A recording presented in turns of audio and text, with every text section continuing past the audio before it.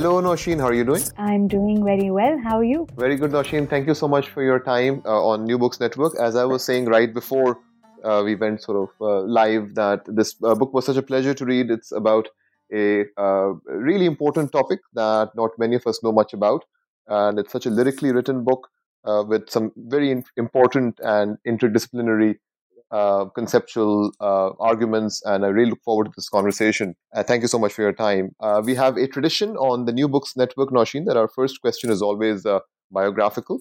So I was wondering if you could share a bit with our listeners.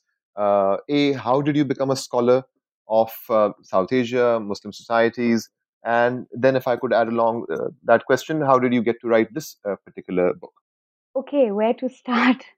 Um, I think it was in 2003 when I was doing a course on environmental history at Cornell University during my master's and PhD program. And I was looking at the Khunjarab National Park. I was interested in questions of the environment. And it was at that moment that, for the context part of your thesis or your chapter, you Google FANA, which is federally administered northern areas, and you realize then that it's part of disputed Kashmir, it's been denied a political identity and rights. So I was pretty shocked at how much northern areas had been invisibilized in national discourse in Pakistan. Now, this is a region where I had already visited thrice as a tourist, as an NGO person studying the environment, but the denial of political identity was so deep that I had no clue about what was happening. And I was confused and shocked. I thought it was just me. I was clueless. And then I talked to my Gilgiti friends. I talked to several Pakistani friends. And it turned out that beyond the beautiful mountains of Gilgit, K2, Nanga Parbat, which we had read in school, um, the region had just remained unseen in national discourse. And that was partly by design, partly because of the structural indeterminacy of the region itself. So my journey um, it began to address the question of national consciousness and how the tourist imaginary towards northern areas becomes the only way for people in Pakistan to apprehend northern areas, and how violent was that. So I got interested in the constitutional status and dilemma that the region was in.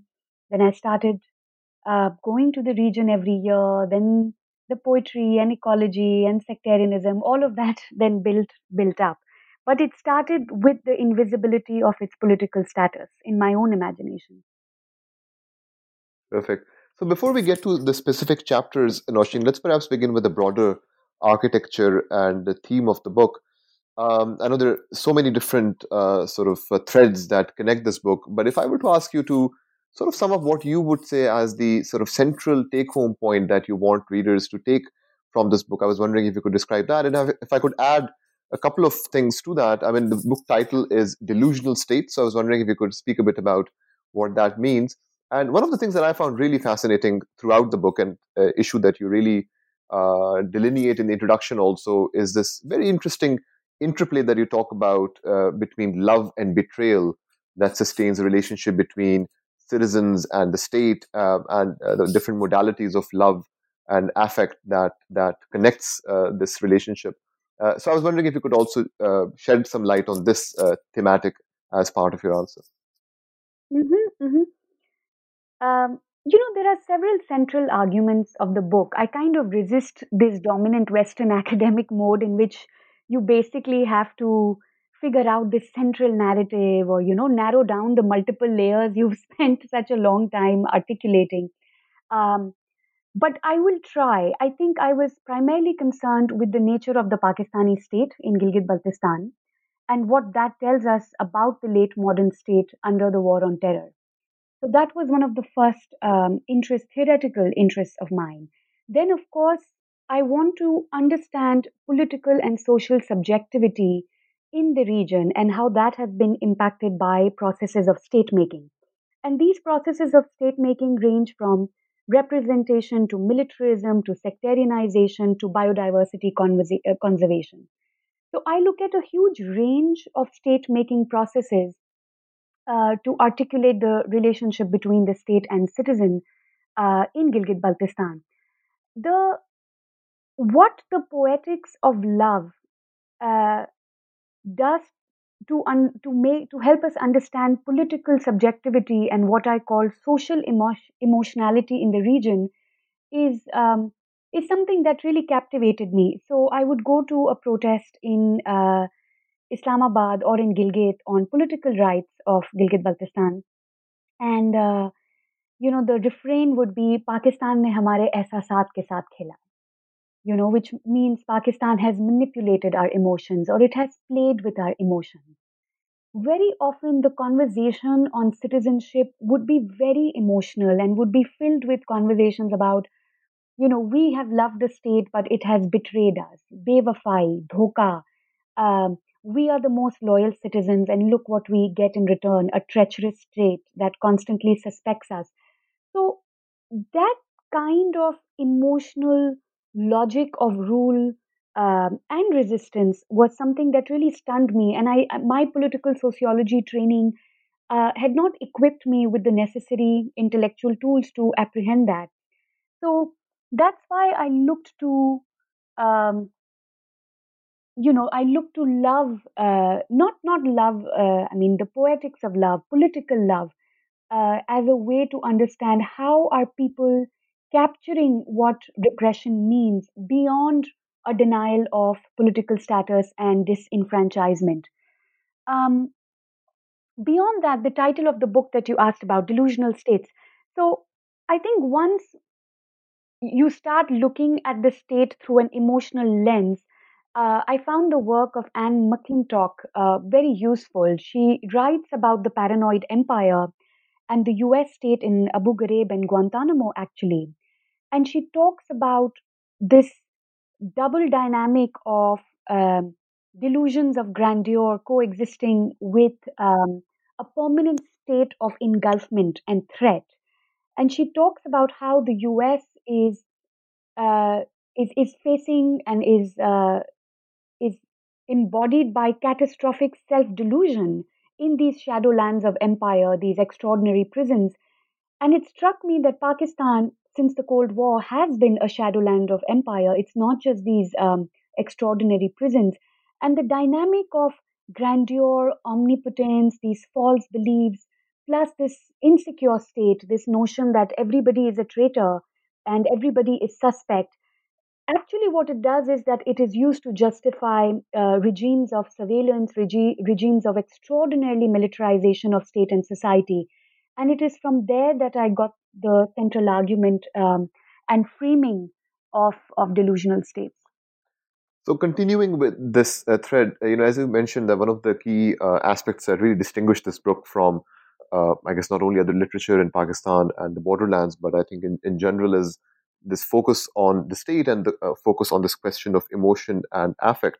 And you really also bring this into in the first half of the book when you talk about in precise detail the processes and mechanisms through which the Gilgit-Baltistan region has seen the entrenchment of militarization, and again, you show the place and role of emotion and affect in bringing about and sustaining this militarization. I was wondering if you could speak a bit about that part of your argument about how this entrenchment of militarization has taken place, and perhaps you could also introduce to our listeners a bit the nationalist imaginaries of this region, and then sort of the realities as you Hmm. detail in the book. Yeah. Um, so, as I was saying earlier, the national discourse on Gilgit Baltistan is centrally defined through the ecological lens, right? So we see this place as an idyllic paradise. You see today movies being made in Gilgit Baltistan that are glorifying its mountains, its glaciers. Um, but what that idyllic paradise, what this imaginary invisibilizes, is how the region is actually ruled like an internal security zone. um, there is a proliferation of intelligence agencies that operate in the region, and they use the idea that this is a borderland, the idea that this is the only Shia majority area of Sunni dominated Pakistan, as an excuse, according to my informants, as an excuse to extensively surveil and repress movements for political rights in the region. Emotion is a very interesting way to understand this dynamic of militarism because, I talk about loyalty, suspicion, and sacrifice working together. So, military wage labor goes back to the Gilgit Scouts, goes back to the formation of the Gilgit Scouts in 1913. It's not just a post colonial affect to be loyal to the military. And if every family has a soldier working for the Pakistani army or in the Pakistani armed forces structure, and they are participating in operations like the Lal Masjid operation, like Waziristan, like Balochistan, like Kargil, all of which I highlight in the book, then shahadat or sacrifice becomes the necessary emotion to honor military sacrifices and loyalty. So, on the one hand, you have this intense, uh, actually, affection and pride in the military. But on the other hand, you have disdain for the intelligence structure run by the military, which constantly suspects and surveils. So, this dynamic of loyalty and suspicion is very key to understanding how state rule operates in the region. Um, and but the other part is yeah, I think I'll just end there when I'm talking about the role of emotion. I think it's also important to situate this in the larger discourse on Kashmir. And I'm struggling with how to explain that right now, but the way Kashmir is in both the Indian and Pakistani national imaginary as this beautiful place, and yet it's a place that is terrorized on the ground. And I think that is another dynamic between beauty and terror that I wanted to highlight in the book. It's very hard to talk about it versus writing about it, so I'm struggling a little bit. Um, the next couple of chapters really focuses on, I think, a theme that continues with this narrative, and you talk about the theme of sectarianization of the region, and specifically in the next chapter, you talk about ways in which state engineered interventions in education have contributed to the sectarianization of the region. And you elaborate on this theme by focusing on a very interesting, um, what you call the textbook controversy in the early 2000s. So I was wondering, through Hmm. that example, if you could speak a bit about this relationship between education and the sectarianization of the region, and how does it highlight some broader issues of religious identity and state citizen relationship, not only in Gilgit Baltistan, but also beyond, perhaps in Pakistan. Hmm.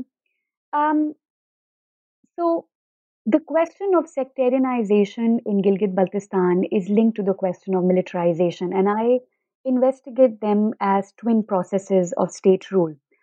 Unfortunately, what since the 70s, what the delusional state in Gilgit Baltistan has done is that not only does it produce suspicious subjects, treacherous subjects that must constantly be surveilled, but it also enables a kind of sectarianization of society whereby particularly Shia and Sunni extremist groups have been promoted directly by the military through what often is referred to in the region as a patron client relationship.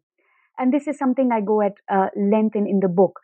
Um, Simultaneously, Pakistan has slowly seen a Sunniization of its own state policies. And the structure that I look at is the Punjab Textbook Board that has over the years come to be dominated by the Jamaat Islami. And, you have books on Islamiyat, you have books on drawing, you have books on English, all of which have increasingly uh, portrayed a gradually Sunniizing sentiment in these textbooks. Now, in Gilgit Baltistan, between 2000 and 2005, we saw perhaps the biggest Shia resistance and civil rights movement in Pakistan, in Gilgit Baltistan, before the current Hazara movement of recent years. And it again, this movement was like the region itself, quite eclipsed in national discourse. We were having a national conversation on textbooks and how the textbooks promote jihadi interpretations, how the textbook promote anti-Hindu sentiment, anti-women sentiment. But the sectarian content of these textbooks was not a conversation in national discourse. At the same time, in Gilgit-Baltistan, this was what was creating curfews. The schools were closed for 11 months, more than 100 people died. So I look at why the textbooks become so critical in this place. And what I argue is that the sectarianization of education in Gilgit Baltistan offers a lens to understand larger questions of religion and citizenship in Pakistan. Because what the argument for a more representative Islamic curriculum in Pakistan extended to in Gilgit Baltistan was the demand for a separate textbook board and eventually for political rights of Gilgit Baltistan. So it's interesting to see that chapter on sectarianism, not just specific to Gilgit Baltistan, but also as a lens on the larger politics of faith and education in Pakistan. Now, continuing with this thread of the formations of sectarian identities, you also show, and I think this was really a fascinating chapter, I believe, chapter four, alternate visions of Islam. And you highlight that by looking at examples of Muslim identity in Islam as articulated through poetry and through what you call poetic publics, which I thought was a very interesting and instructive category. Perhaps you could speak a bit about that category. So, by giving some examples, could you speak a bit about this part of your argument, how this sectarian landscape has been and continues to be resisted and countered through these alternate spaces or counter publics, especially through poetry and these poetic publics? Yeah. One of the fascinating things about Gilgiti social life is that people remember intersect ties as far more pluralistic than they are today. And they also remember that this zeher of sectarianism, as they would often call it, poison or tasub, which is the word for sectarian prejudice, it is not part of our local history. It has been sustained by state practices and it has come from the outside. So poetry, incidentally, was nowhere in my research project. But once I was in Gilgit, in my interviews, poetry would constantly come up.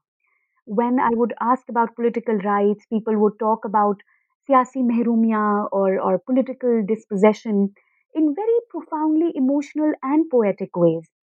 And I think my attention to the poetic is linked to the social poetics of love that exist in the region, that exist also perhaps in ways that today PTM is talking about the state. So you have in Pakistan and you have in South Asia um, cultures that are rooted in poetic sensibilities. And particularly in Muslim culture, we find poetry as a way to express uh, emotions that towards the state and towards politics in ways that I think theory has not sufficiently captured.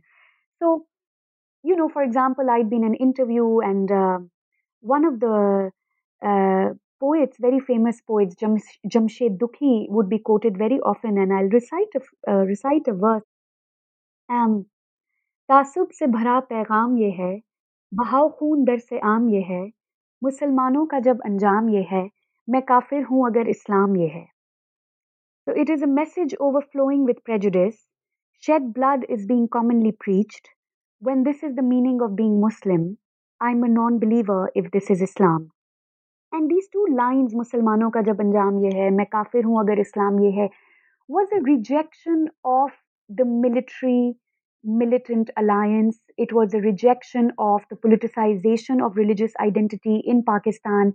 It was a rejection of um, the kind of calculated disorder that sectarianism was being used to perpetuate in the region as a way to erase struggles for political self determination. I think that is very key. People were very aware that these are divide and conquer strategies that are designed to betray the yearning for a Muslim nation, this land expressed at the time of partition. We know that Gilgit-Baltistan is the only part that actually fought a war to say no to Hindu-dominated Kashmir or India and say no, we are yearning for a Muslim nation.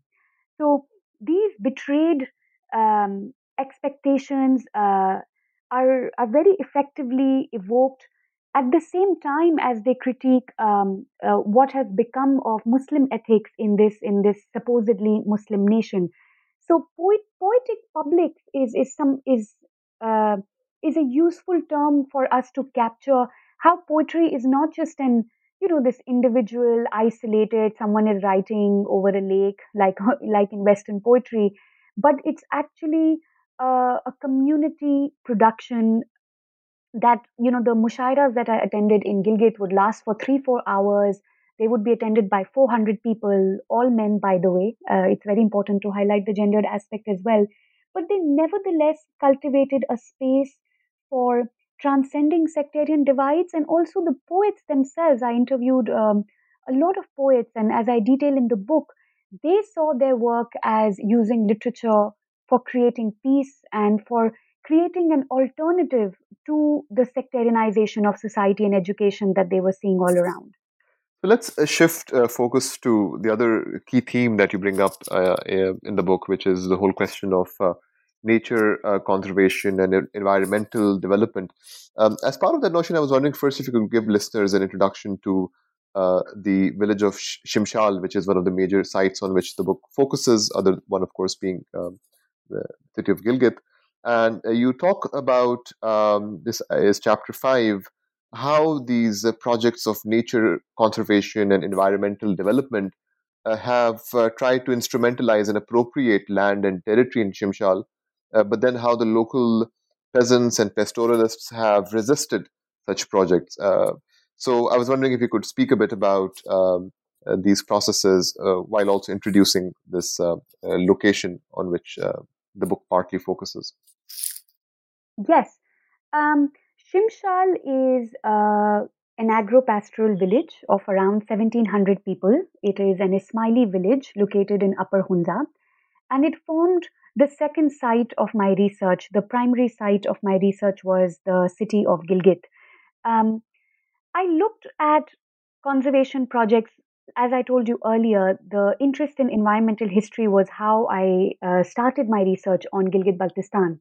And what I found fascinating is that, the discourse on Gilgit Baltistan as well as the larger discourse on Kashmir was so centrally defined by a security lens, by the conversation on political rights, right?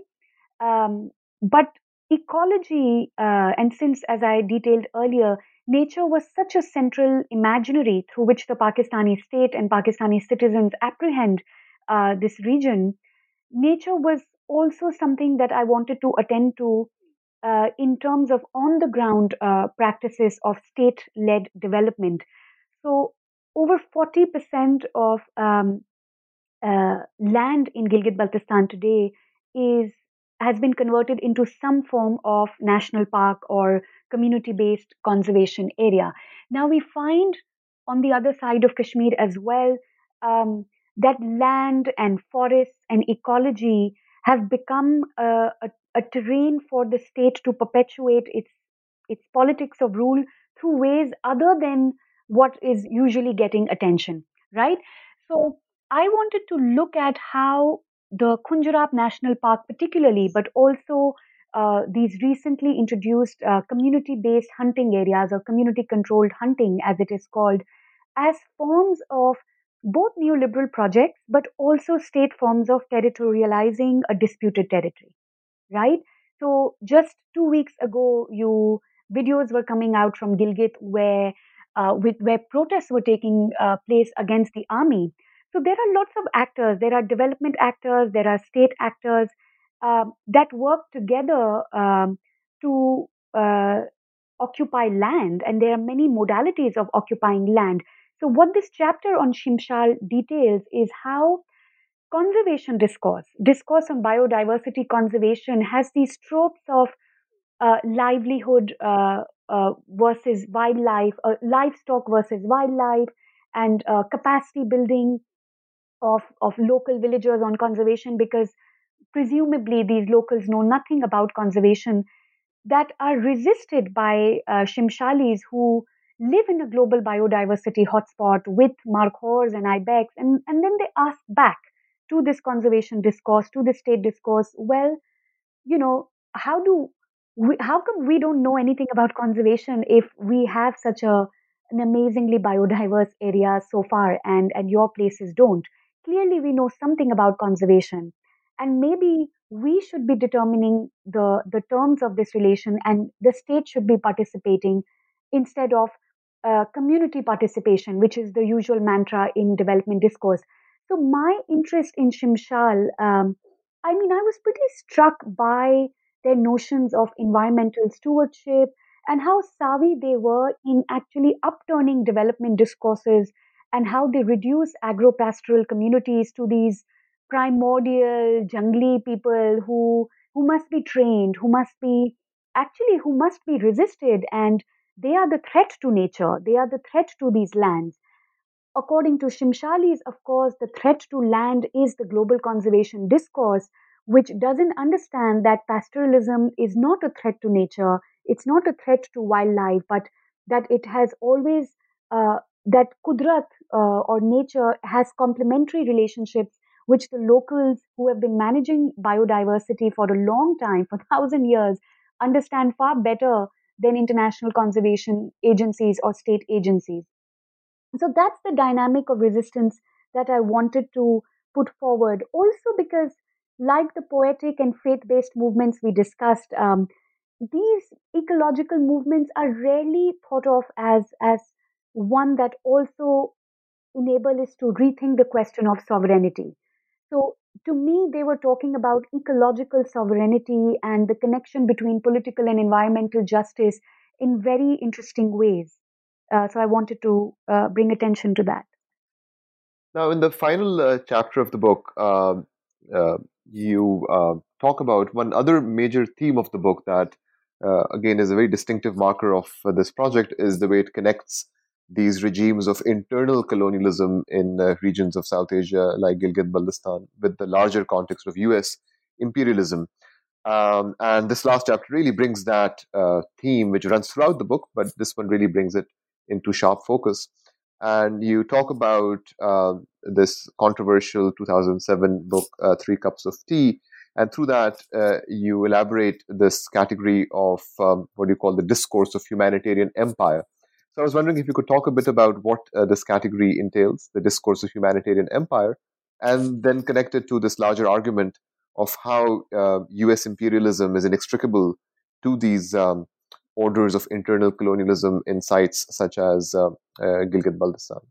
You know, what's really interesting, I'll just tell you a little bit more background of, I was talking about the violence of Three Cups of Tea as a book, as a narrative, as an imperial project. And to any astute observer of the region, they knew that Greg Mortensen was more than just a development worker or more than just a humanitarian hero. And my work was really focused on Pakistani state making from the start.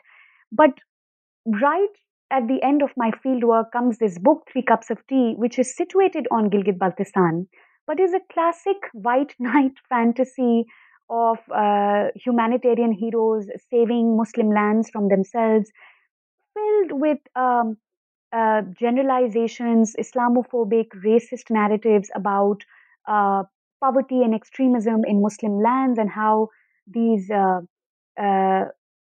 American humanitarianism will basically save us. So it was a very hearts and minds project. It was a counterinsurgency project.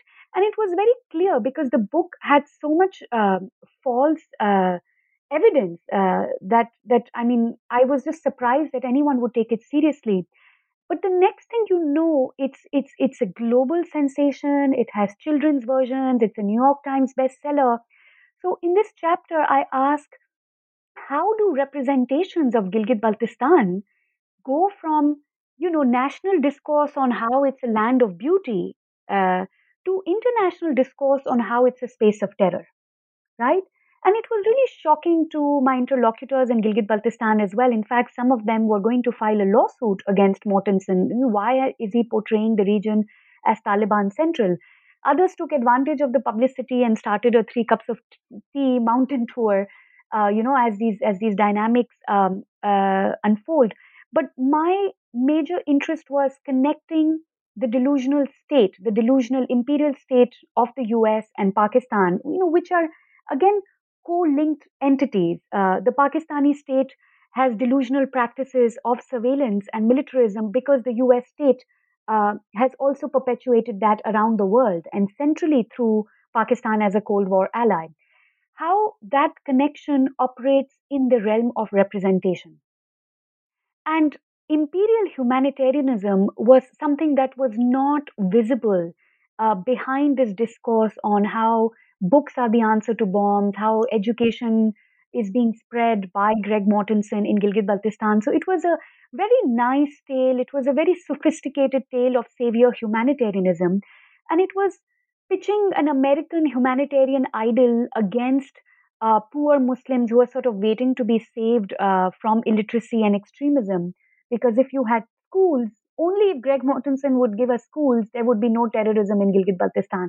That was the simplistic argument that actually, ironically, completely erased how Gilgit Baltistan is otherwise known as a space where of success in schooling. Actually, it's a highly literate place, and uh, while society has been sectarianized, as I talk about in the book, it is a Shia majority area, and a very secular notion of progressive politics is also widespread in the area, which I detail in the book.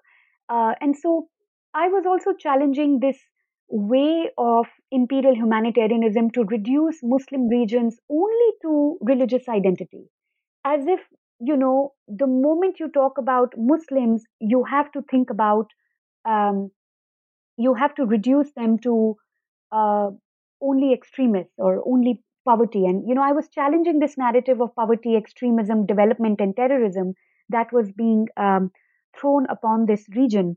Now, I will say that this part of the book has been so difficult to go through reviewers because they could not understand why I am talking about US empire. Why could I not just talk about Gilgit Baltistan? And I think it's very important i- in the Kashmir conflict when one is talking about Pakistan to actually centrally focus on how conflicts are perpetuated through imperial histories and continuing politics of representation.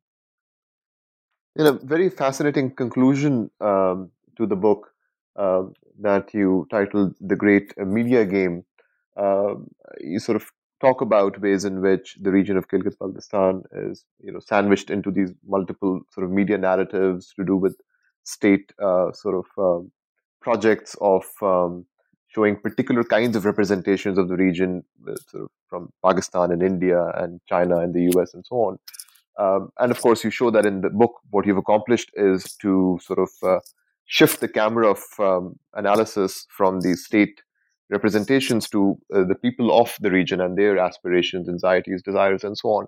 There was one moment in the conclusion that I found particularly poignant, and perhaps we could end this part of our conversation with you commenting on this aspect of your argument.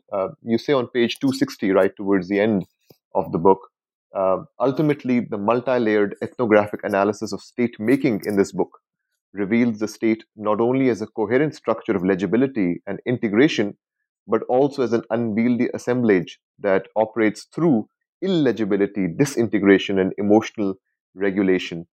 Rule here is accomplished through the cultivation of erasure and ambiguity, divisiveness and manipulation, and emotions like loyalty and suspicion that simultaneously produce consent, coercion, concealment, and conflict.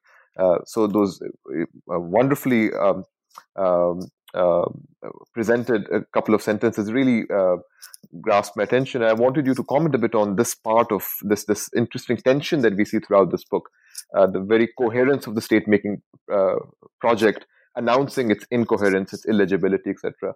Could you speak a bit about this part of the conceptual argument? I'm so glad you quoted those lines because I think it's easier to, well, it was hard to write them, but I think you've captured well this tension between, how a region is managed through uh, apparently contradictory politics. So you have, on the one hand, um, a place that is ecologically being included in national discourse, a place that has these grand CPEC visions and Karakoram Highway and all kinds of development interventions that claim uh, to make the space to make the space legible on the ground, and yet the larger politics of the region remains illegible, remains um, uh, worked out through a logic of coercion and concealment. And I think uh, I hope that one of the things that the book does is counter this erasure, the erasure of the region in the national imaginary, but also the erasure of the region in contributing to larger discourses on Pakistan, whether they are on religion, whether they are on development, whether they are on militarization.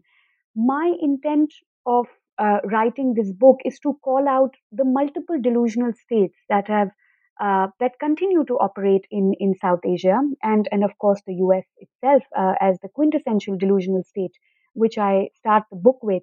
Um, so these relational dynamics of power, uh, hopefully, the book is a contribution to understanding larger understandings of larger conversations on power and resistance, and not just the Pakistani state in Gilgit-Baltistan.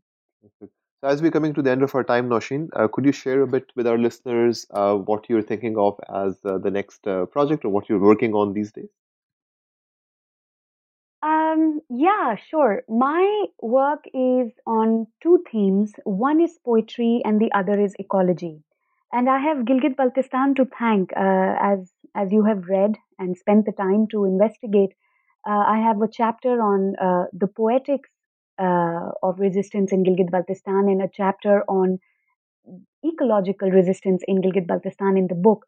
And in my current work, I am looking at poetic social worlds in South Asia, both historically and in contemporary times. And I'm looking at how shared local traditions of poetry, how they help us reimagine Muslim history, but also South Asian history.